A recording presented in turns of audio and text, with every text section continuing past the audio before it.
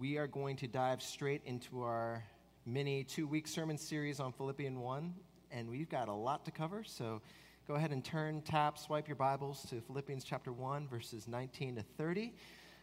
If you need it on your pew Bibles in front of you, this is actually on page 980.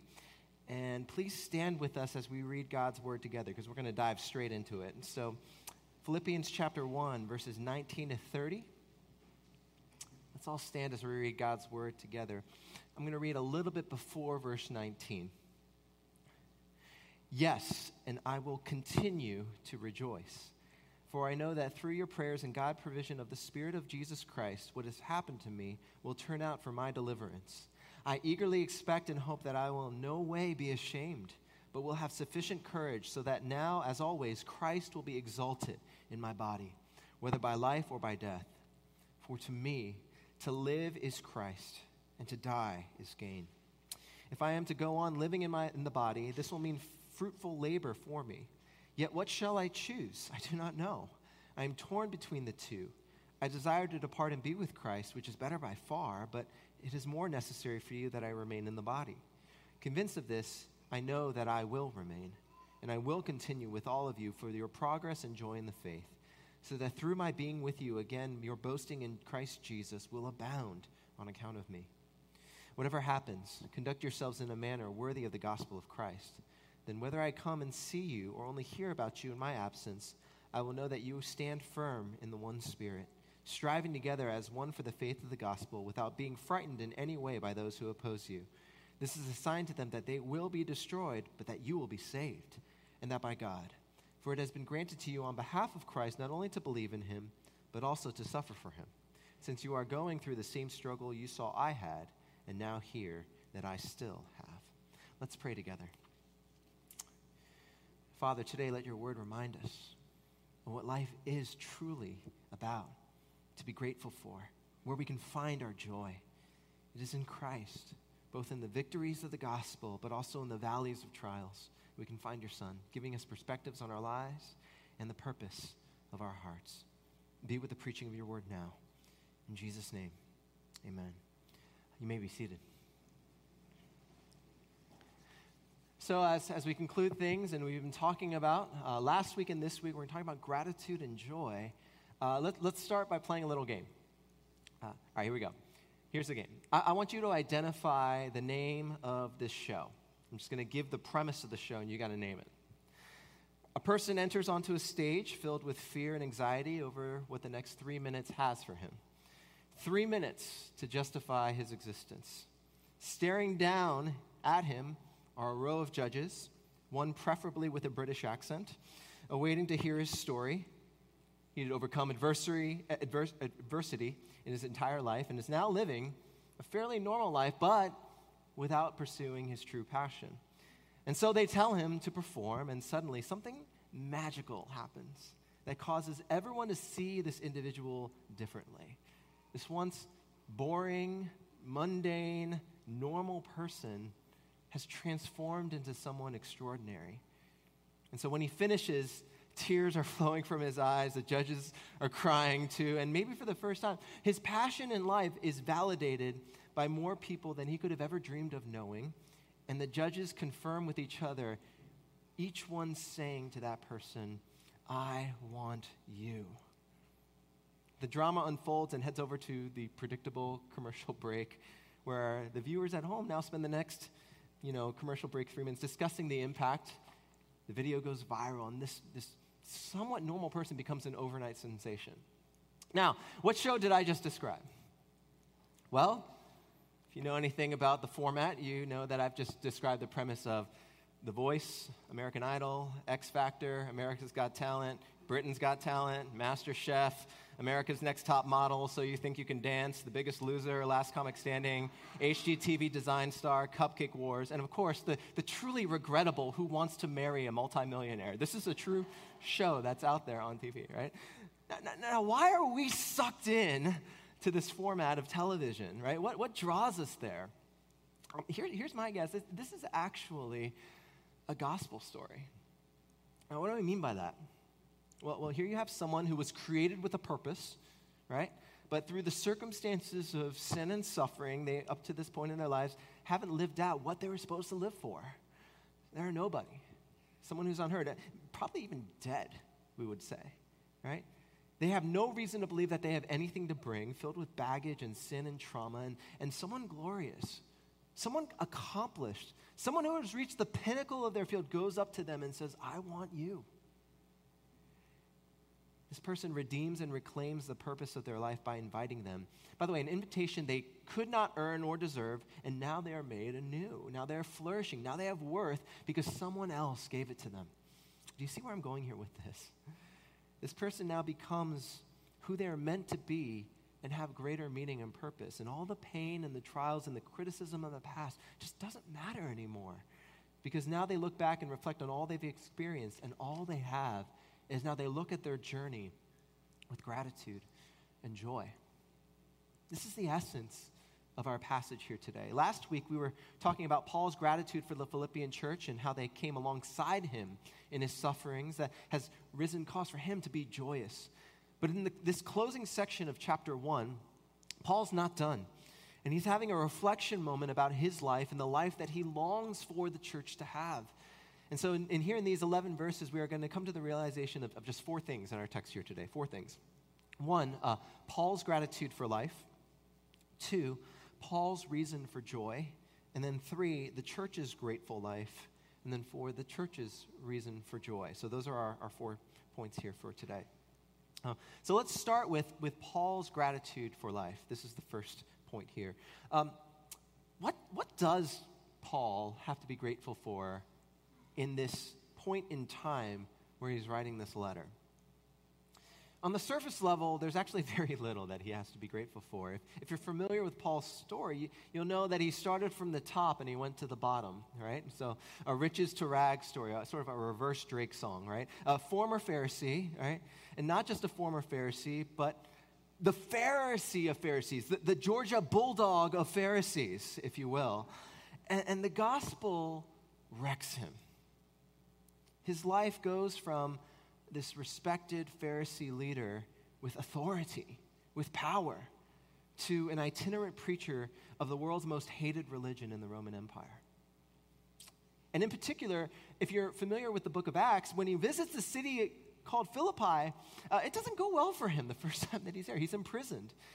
And so he has to politically maneuver himself to get out of prison, and now he's left traveling city to city, going through persecutions, trials, shipwrecks, thorns in his flesh, scrapping to make ends meet by becoming a tent maker. And now, at the occasion of this letter, he's in prison once again. Now, don't look at his situation like a Christian right now, but try and imagine this as someone who was living and breathing the air of the Roman imperial culture at the time. Wouldn't you feel incredibly sorry for Paul? Wouldn't you say, oh, look how the mighty have fallen? Wouldn't you say, look how shameful that is? Wouldn't you go tell your kids and say, see, this is what happens when you pursue false ideologies? That's why we should be pretty shocked that Paul begins in verse 19 by talking about how he's going to rejoice, how grateful he is of where he is right now. The shame that is supposed to accompany something like being in prison is to have that person in prison think to themselves, I should be ashamed of where I am, and that's why I'm here. But to Paul, his status and the life that he used to live, he's considering all of that rubbish for the sake of the gospel. He is not ashamed because he knows that even in this moment of his life where he should be humiliated, the only validation that he needs is from Jesus. Yes, and I will continue to rejoice, he says, right before verse 19. Because he knows that everything he's experiencing right now is because the gospel is going forth in a way that is transforming lives, transforming communities, bringing peace and reconciliation to God and neighbor in such a dramatic fashion that it makes everything that he's going through worth it. Now you might ask yourselves, how can Paul have this kind of confidence? What's the grounding for his hope? Well, it's the gratitude that he has for the church and for what Christ has done for him. Look at now the full text of verse 19. For I know that through your prayers and God's provision of the Spirit, so he's thanking the church of Jesus Christ, that what has happened to me will turn out for my deliverance. Now, Paul is not being naive when he's showing gratitude for his life and where he is right now. He's not trying to fake it until he makes it. He's not trying to display some false sense of the power of mental positivity. No, he's recognizing that the Christian story is ultimately one that points to vindication and redemption. Not because of the current circumstances of the life that Paul is living right now or wants to live or has lived in the past, but rather because of the life that Jesus has already lived for him on his behalf. Jesus has promised deliverance to those who trust and follow him. Jesus has taken away Paul's sin as a murderer to Christians. Jesus has given Paul his Spirit to guide him and to the church to pray for him. This is why, if you look at verse 19, it has echoes of the book of Job, chapter 15, verse 16. In fact, it's almost word by word the same verse, intentionally. Because the Jewish audience he's writing to would have been very familiar with this idea and saying in the same way that Job trusted that everything was happening to him for his deliverance, Paul was trusting that it would work out for him because Christ had already bought it for him. And this gratitude for life, notice in verse 19, is twofold. It's through the encouragement of the church and God's provision of the Holy Spirit. So much that he says that there is nothing that he has to be ashamed of, no matter what happens to him, whether by life or death, in verse 20, that Christ is going to be exalted in his body. Christ is going to be exalted in his body. Now, notice what Paul is not saying here in this text. Paul is not saying that Christ will be exalted if his ministry is well accepted. Paul does not put conditions on what he achieves for Jesus in this life to dictate whether or not Jesus will be exalted. He knows that Christ will be exalted in him because of God's work in him, not the success of his ministry. He knows that God could bless him like David for sure, but he also knows that God could seemingly bless him with the fruitlessness of Jeremiah. But he doesn't care. His life is going to be used no matter what by the God who called him. And this is what leads to his big conclusion, the verse that has encouraged martyrs, missionaries, and those who have faced unimaginably difficult circumstances in every generation of the church. This sort of like capstone verse, the verse that you put on all your statuses and all your Facebook walls, right? Verse 21, as for me, to live is Christ, and to die is gain. That's his conclusion. Paul's gratitude for life gives him so much freedom that he recognizes that whether he lives for God or God calls him home, he wins. In other words, Paul is playing with house money here. Now, some have assumed that Paul is being some kind of like a fatalist here. This isn't suggesting that Paul wants to die. He's not being suicidal here or having suicidal ideation. Paul is not looking for all those things. Rather, he's just saying that Paul has a reason for joy. Paul has a reason for joy. This is our second point here. Now, you have to understand that this word for joy in the original language is not talking about an emotional swing. It's not something that you sort of muscle through in the midst of difficult times or something that you delude yourself into thinking during excruciatingly difficult circumstances, right? It doesn't work. I mean, have you ever seen someone try to exhibit fake joy? It's really painful to watch them, right? It's like that one meme of the dog sitting in the house and he's surrounded by this fire and he's sort of smiling and he says, "This is fine." And like you're like, there's something really off about that. That's not the joy that Paul is talking about here. That's not the joy that Paul is referring to. All throughout the Old and New Testament, joy isn't a hard-pressed, knuckled emotion, but joy is a quality. Put it this way, joy is a character trait. It's a marker of God's people who are transformed by grace. So it's not an emotional thing, it's a quality, it's a character trait. It's a response to the Word of God, which tells the story of the gospel of Jesus, that the freedom that one has is from someone who believes that someone who can do things for God, it transforms them into someone who is doing things for God because of joy, not of guilt, not of obligation. And that's a really important distinction. If joy is something that you earn, then you mentally force yourself into it.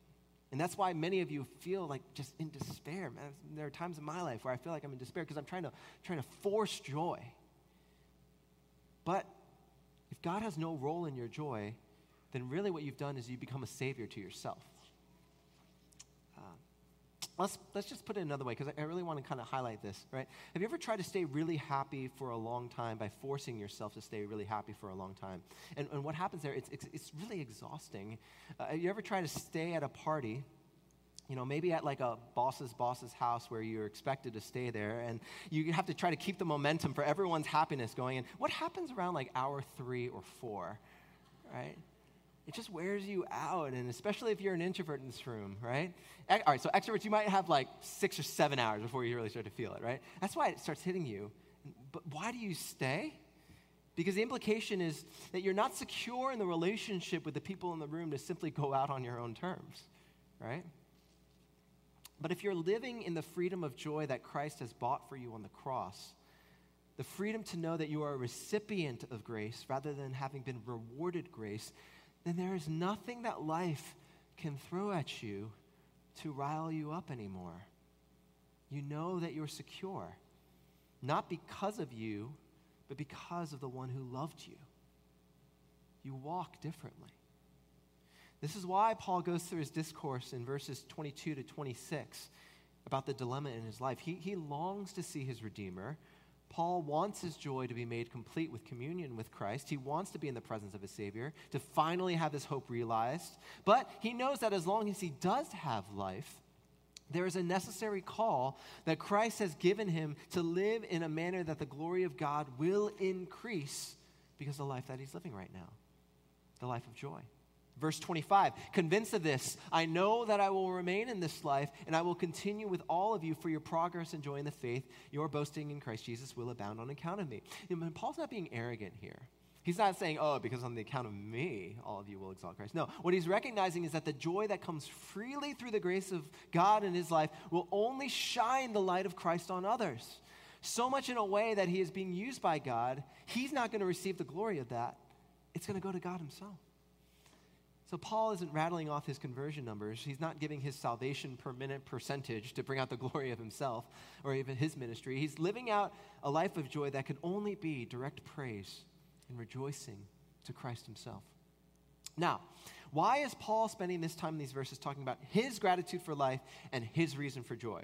Those first 2 points. Well, it's because he wants the church to understand these very same things.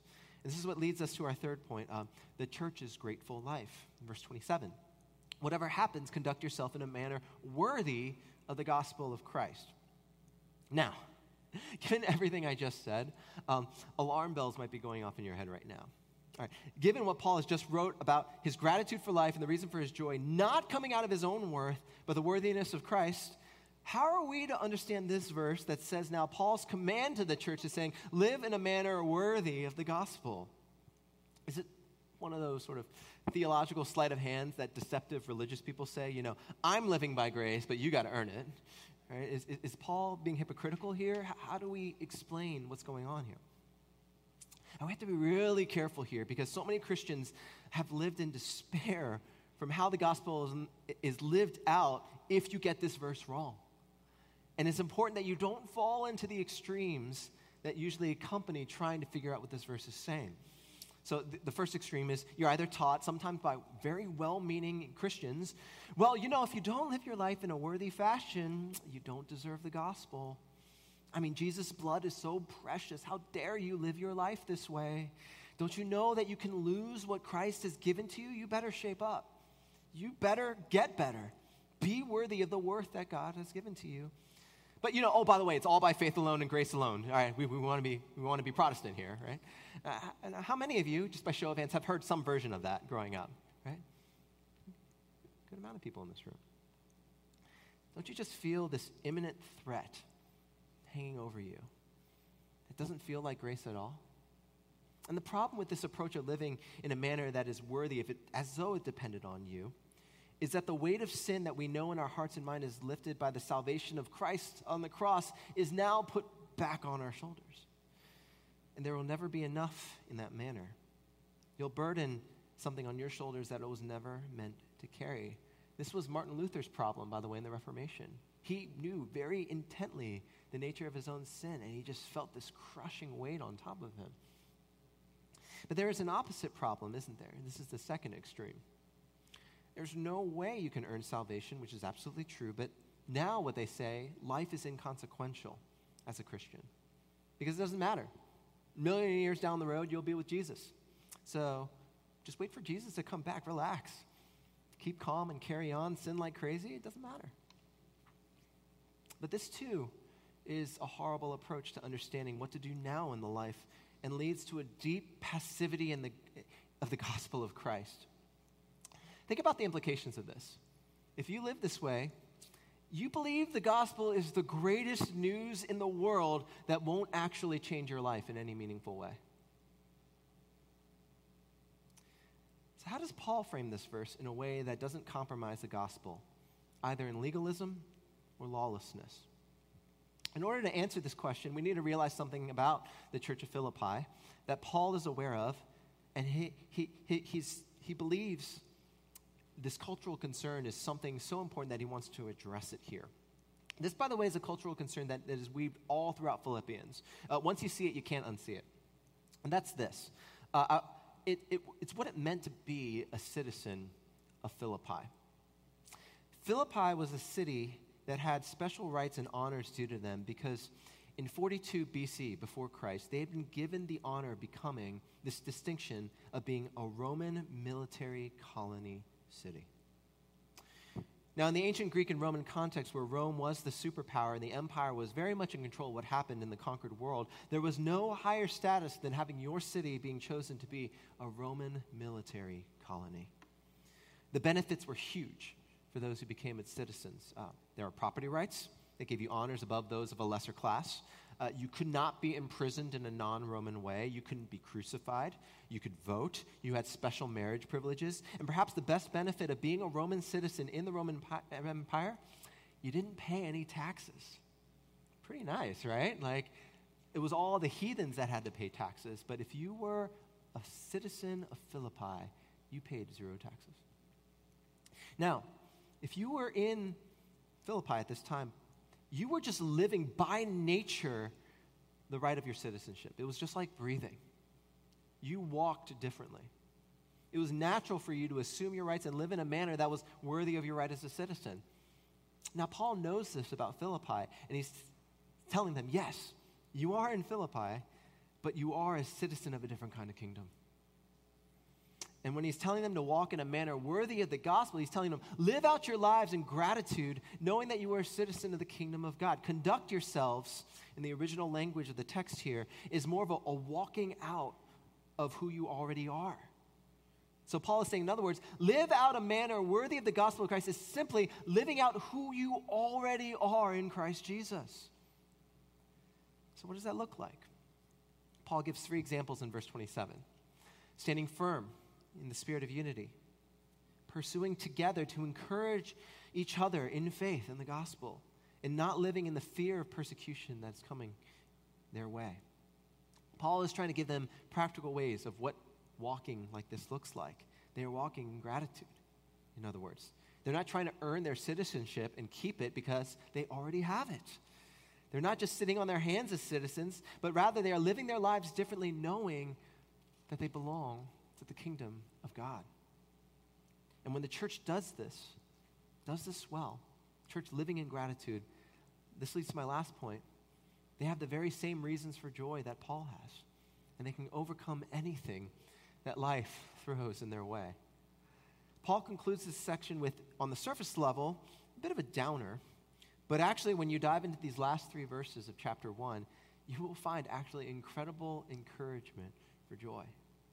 In verse 28, it is seen that the church should expect opposition to its mission as citizens of the kingdom, and told not to fear opposition. In other words, Christians should not be surprised when the city or the culture around them opposes their mission. They shouldn't be shocked when they think that people aren't comfortable with the teachings or mission of Christianity. Rather, Paul's tone and tenor here is that they should be moved to compassion and grace for their accusers, their opposers. Why? well, Paul's very clear on this, they will face their end in destruction by opposing a Christianity. So this is meant to be very sobering for the Philippian church. It's not meant to puff them up. This is meant to give us a greater heart for mission, evangelism, sharing the news of Christ. It's not to give us arrogant and prideful and combative hearts. Think about it this way. Have you ever looked at someone and you know that the decisions in their life are ruining them? And you see slowly, painfully, that these decisions are leading them down a pathway of no return. And the reaction you have for this person is not shock or disgust. It's compassion. It's worry. It's a care for their soul that they would see their way out of it. It's a reminder to you of the grace that you've been given in your life.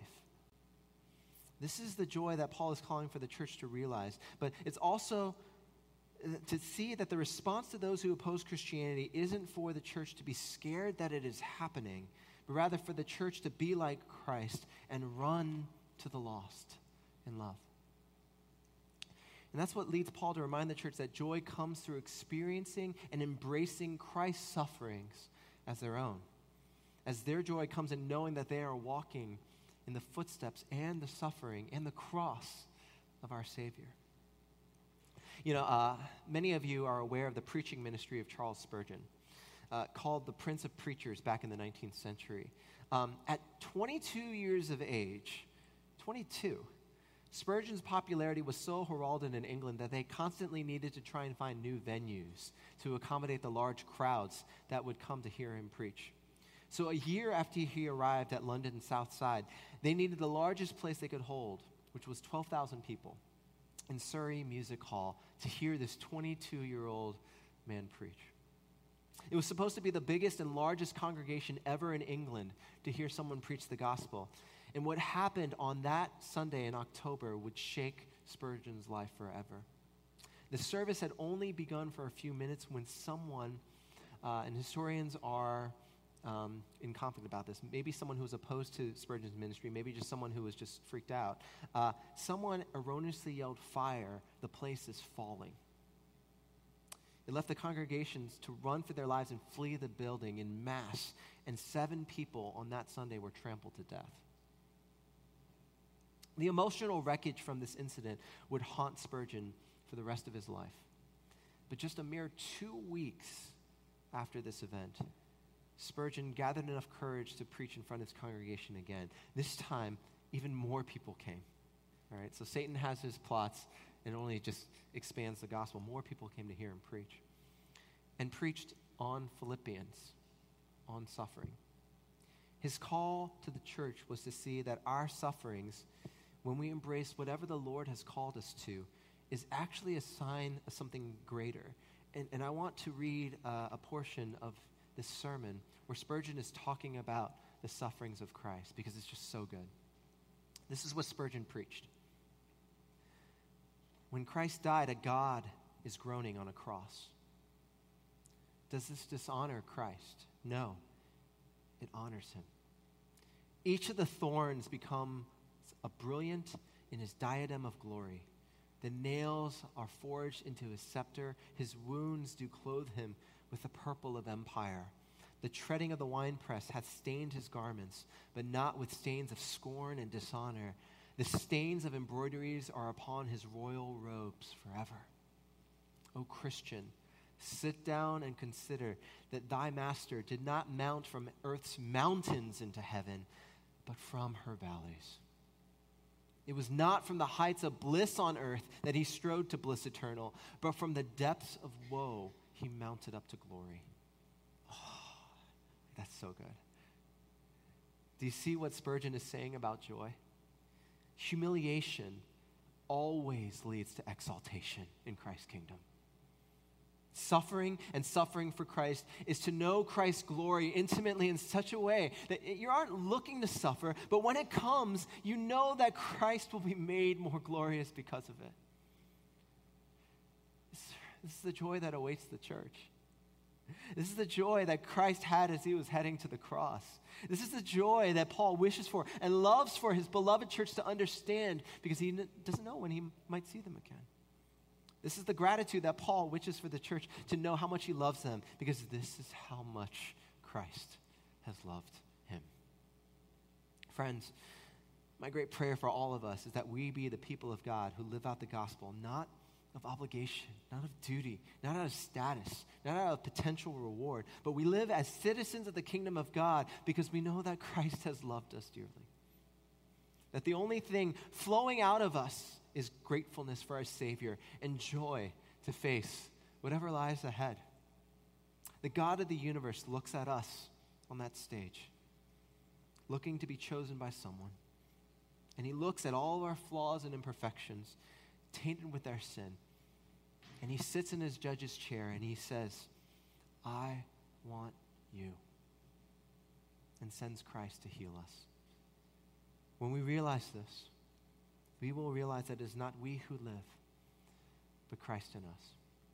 Let's pray together. Father, we thank you for your word. A word that grounds us in true gratitude and joy. Lord, for my brothers and sisters here who have been trying to white knuckle it, who have been trying to force themselves into happiness and seize the desperation that comes from it, Father, may they cast their burdens unto the shoulders of Christ. Lord, that it would give them perspective on their sufferings and trials, but more importantly, it would lead them to a life worthy of the manner of walking in the gospel as one who has been chosen as a citizen of the kingdom of God. We pray all these things in your Son's name. Amen.